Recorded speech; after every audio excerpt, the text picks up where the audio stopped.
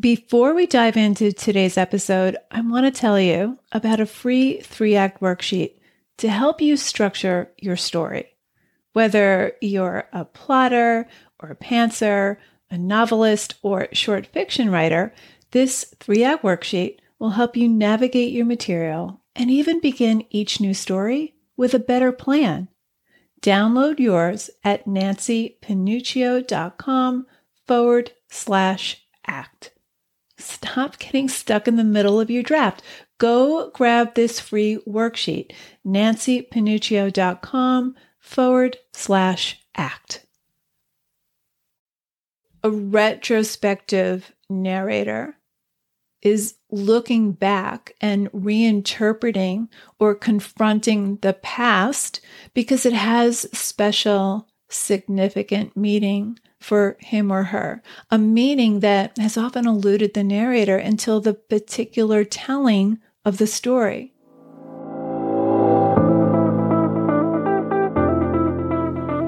Writer Unleashed is for you, a writer who has a story you want to bring onto the page and into the hearts and minds of readers. I'm Nancy Panuccio, writer, editor, and writing coach. And each week, we'll explore techniques, mindsets, and inspiration for writing stories readers can't put down. Thanks for spending some time with me today. Now let's begin.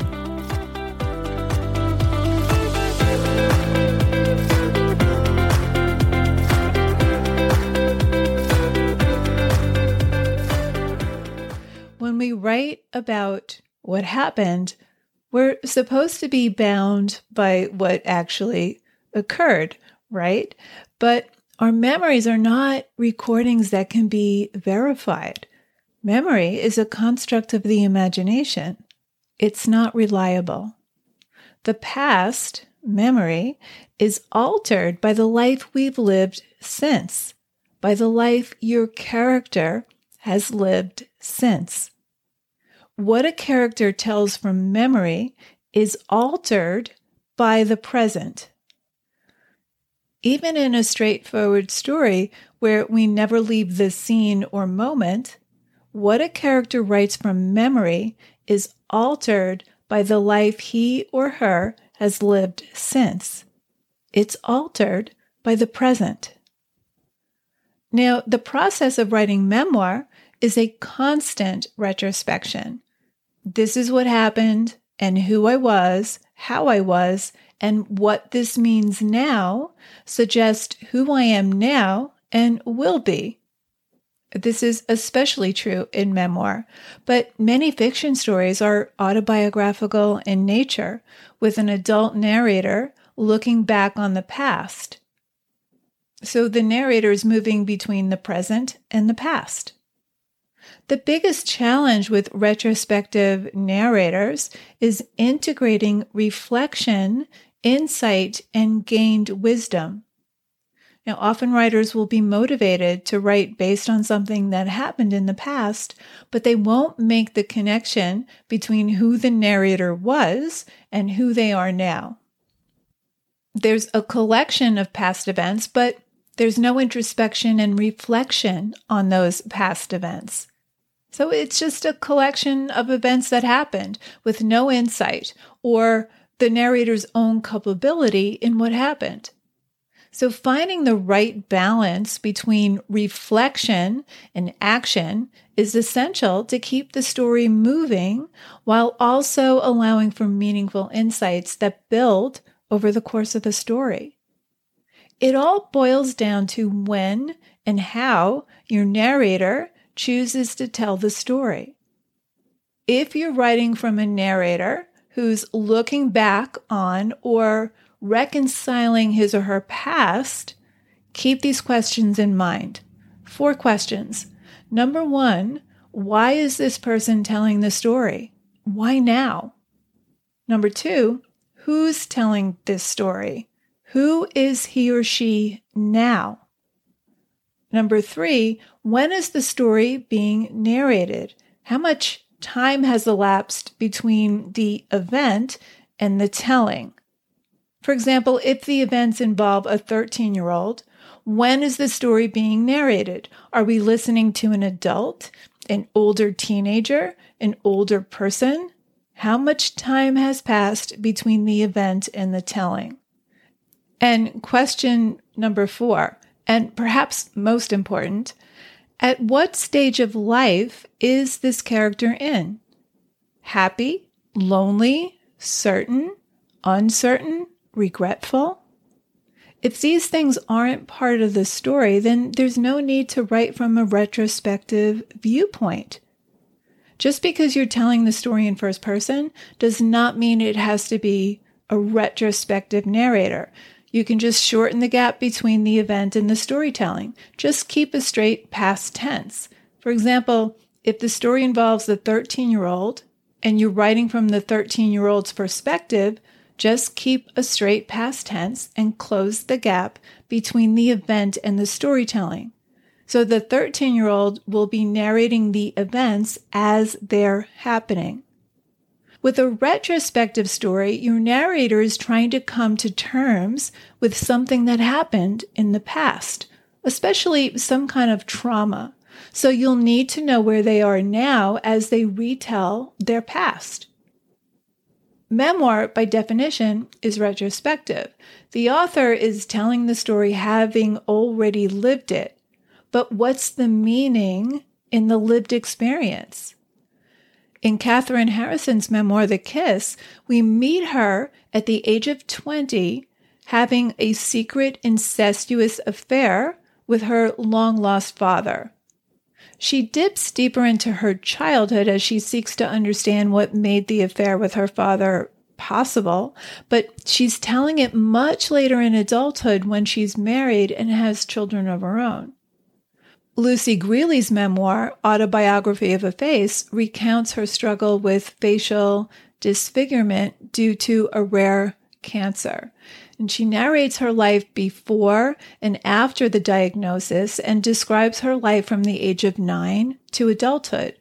So she's retelling the past, having gone through several reconstructive surgeries and struggling with the need to be accepted by her peers, by wanting to be beautiful, wanting to be loved.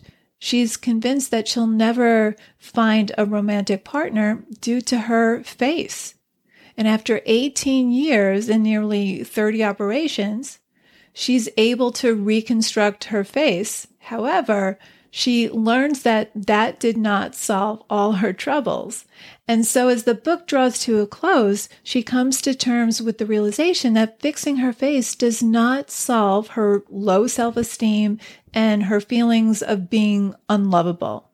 She begins questioning her beliefs about physical beauty, and ultimately she learns to love herself. So it's a story about how she came to love herself. It's ultimately about self-love and self-acceptance.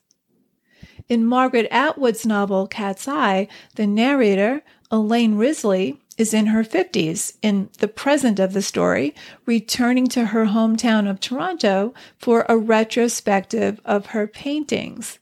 The main plot, however, involves her childhood, particularly her relationship with her friend Cordelia. Sue Silverman, who wrote the memoirs Because I Remember Terror Farther, I Remember You, and Lovesick, calls this the voice of innocence and the voice of experience. The voice of innocence is essentially telling us what happened. This happened, then this, then this. So the voice of innocence tells us the surface events. It's the horizontal plot. But the voice of experience seeks to understand what it all means, what the ramifications and consequences of past actions are. The experienced voice gives insight and a fuller awareness of what happened. The present is informed by the past, but the past is also being recontextualized by the present. So it's not just a collection of past events. There's no reason to have a character looking back on the past if there isn't some reflection. So with retrospection, we have the voice of innocence with the voice of experience. You know how you can have different points of view in a third-person story? Well, the equivalent for retrospective narrators is what Sue Silverman calls different depths of view. Different depths of view. Because it's the same narrator, but different voices.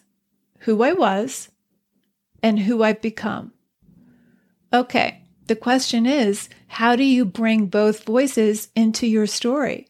How do you know when to use the innocent voice and when to use the experienced voice? Well, the good news is it's flexible. You can use one or the other at any time. You don't have to start in one voice before switching to the other. But you can incorporate both within the same page, within the same paragraph, or even within one sentence. Ethan Kanan incorporates both at key points in his novella Betorzag and Zerulim. I'll give you an example in a minute. So you can incorporate both within the same page or paragraph, or you can alternate. That's what Margaret Atwood does in Cat's Eye. She alternates between the innocent voice and the experienced voice of her main character. So she alternates between the past and the present. Here's an example from the character's past told from the innocent voice. Cordelia and I are riding on the streetcar going downtown as we do on winter Saturdays. The streetcar is muggy with twice-breathed air and the smell of wool.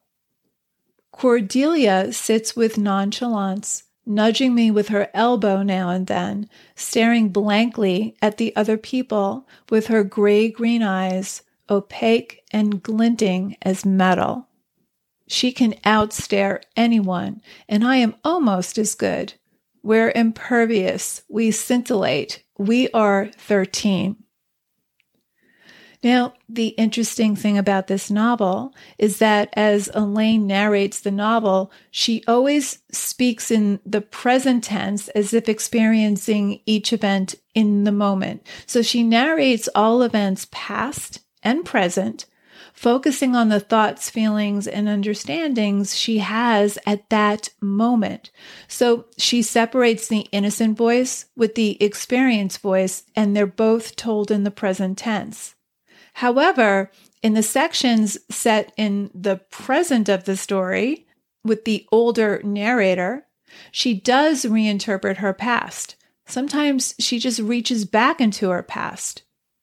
For example, in the second chapter, she's in her present day, in her 50s, back in her hometown of Toronto for this retrospective of her art in a gallery, and she decides to go incognito to take a look at the gallery and to see it from the outside. And on her way to the gallery, she comes to a wall of plywood that's concealing a demolition. And she comes across a flyer for her retrospective with a photo of her with a mustache drawn on it. Here's the passage. As it is, I study the mustache and think, that looks sort of good. The mustache is like a costume. I examine it from several angles, as if I'm considering buying one for myself. It casts a different light. I think about men and their facial hair and the opportunities for disguise and concealment they have always at their disposal. I think about mustache-covered men and about how naked they must feel with the thing shaved off, how diminished. A lot of people would look better in a mustache. Then suddenly, I feel wonder. I have achieved, finally, a face a mustache can be drawn on, a face that attracts mustaches, a public face, a face worth defacing. This is an accomplishment. I have made something of myself, something or other, after all. I wonder if Cordelia will see this poster. I wonder if she'll recognize me despite the mustache. Maybe she'll come to the opening. She'll walk in through the door, and I will turn, wearing black as a painter should, looking successful, holding a glass of only moderately bad wine. I won't spill a drop. Okay, so here she's reaching back into the past, but it's very pointed. We've already been introduced to Cordelia, who we learn as the novel moves forward is the main antagonist. Here's another passage from the present, from the experienced voice. This is my old route home from school. I used to walk along this sidewalk behind or in front of the others.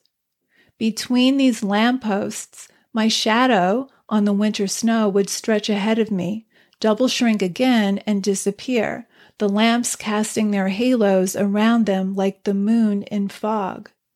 Here is the lawn where Cordelia fell down backward, making a snow angel. Here is where she ran. The houses are the same houses, though, no longer trimmed in peeling white winter-grade paint, no longer down at the heels post-war. The sandblasters have been here, the skylight people, inside the Benjamina trees and tropical climbers have taken over, ousting the mangy African violets once nurtured on kitchen windowsills. I can see through these houses to what they used to be. I can see the colors that used to cover the walls, dusty rose, muddy green, mushroom, and the chintz curtains no longer there. What time do they really belong in? Their own or mine? Okay. Now, most of the story takes place in the past, during her childhood, but both present and past are written in present tense. The past doesn't include any reflection from the older narrator, but the present does reflect on the past. So she alternates between the innocent voice and the experienced voice, but the innocent voice takes us through most of the narrative. That's where the real story is. In Ethan Canaan's novella, Batorzag and Zellerolem, he blends both voices in key parts of the story. He begins the story like this. In 1973, the year everything changed in our family, my older brother Clive competed for the mathematics championship of William Howard Taft High School in Shaker Heights, Ohio. So already we know that he's telling the story from having already experienced it. And then a few pages later, he says, we always suspected that something was wrong with Clive, but our suspicions were muddled, especially in those days, by his brilliance. He didn't talk much, and when he did, he used words like azigus and chemism. So he narrates a lot of this novella from the perspective of his younger self, the innocent voice. So he tells us what happened. We learn that Clive has a best friend, Elliot, and that Clive also has a girlfriend hiding in the basement where she sleeps behind a Philco box not far from the ping pong table, and that the narrator, William, has a crush on her. Here's an example of the innocent voice of the narrator. That year was the first Clive and I went to the same school, and in the fall, our mother took me aside. You and Clive are different, she said to me as we were tie-dyeing t-shirts in the bathroom. You don't have to do the things Clive did. She dunked the knotted shirt in her mixing bowl, which was filled with yellow dye. How do you mean? Clive's unusual, she said. I just want you to know that. I'm sure your friends at Taft will be different than his. Your brother does some unusual things. Which ones do you mean? Maybe we should use some magenta here, she said. What do you think? I watched her wring the yellow from the cloth. Which ones? I said. Oh, ones we wouldn't be proud of, things you wouldn't do. You know what I mean. No, I don't. We filled the bathtub and hung the knotted shirts on a line above it while she filled the mixing bowl with dye. I watched the yellow drip from the shirts and spread through the water. You and your brother are different, she said quietly. That's all. I tied up another shirt. A lot of my friends shoplift, I said, with my back turned to her. Billy DeSalles got caught once. So This is the voice of innocence. He's relaying what happened, the surface events, but we don't have the experienced voice interpreting this particular exchange. Towards the end, he blends both voices. Things were changing so fast in 1973 that I admire my parents for trying to keep up. They were well-meaning people who were accepting what they could, one arena at a time, and I think it was a difficult period for them, especially for our father. What he found when he pulled back the Philco box in search of the ping pong ball was my brother and Elliot asleep on the folded blankets that were Sandra's bed, naked, their arms entwined. For a moment, nobody moved. Then they began struggling with the blankets. But suddenly, Clive calmed, and presently, Elliot did too, both of them straightening their backs and composing their expressions until they sat upright before us, placid and still, the way monks sat as they froze to death. But Torzag, my brother said. Zerulim, said Elliot. Our father's arm flashed, and Clive flew back from the impact of the blow, hitting the wall with the loose wings of his shoulders, and then crumpling. Elliot hugged his knees. Clive shook his head and let his mouth fall open, and then he turned to me standing behind our father with the ping-pong paddle in his hand. Flecks of blood streaked his tongue. Our father moved quickly to his knees, and though nobody in our family had ever prayed before, so far as I knew, that was what he did. He prayed, leaning forward and clasping his two hands together in the hollow of his neck, his eyes closed, on his knees, on the rolled blankets. And then my brother, the genius, the dope smoker, the disguiser of languages, my brother, the faggot, leaned forward too, but he did not put his hands together. He merely lowered his head, and then Elliot did the same, and I knew from their nodding that they were weeping. I recognized with something like the profundity of religion that this was a sea change in our family and the great unturning of my brother's life. And though I moved to my knees as well and put down the paddle, I felt no tears. All I could think of was that now was the beginning of my own ascendance. For so long, I had known something was going to happen to Clive, and finally, it had. The inevitability of it had always been a half-hidden secret to me, a fact that persisted just beyond where I could give it voice. Now, at last, as I bowed my head, I recognized deep in my own character as the fleeting, ghostly shape of a wish, and for this, 15 years later, in a stifling room at Columbia Presbyterian Hospital in Manhattan, where the doctors told me I had better come on a late-night flight to say goodbye to my brother, I wept and wept and wept. Okay, so a retrospective narrator is looking back and reinterpreting or confronting the past because it has special, significant meaning for him or her, a meaning that has often eluded the narrator until the particular telling of the story. For Elaine Risley, she's confronting the cruelty of girlhood friendships. In The Kiss, Katherine Harrison is trying to figure out what void in her childhood made it possible for her to have an affair with her father.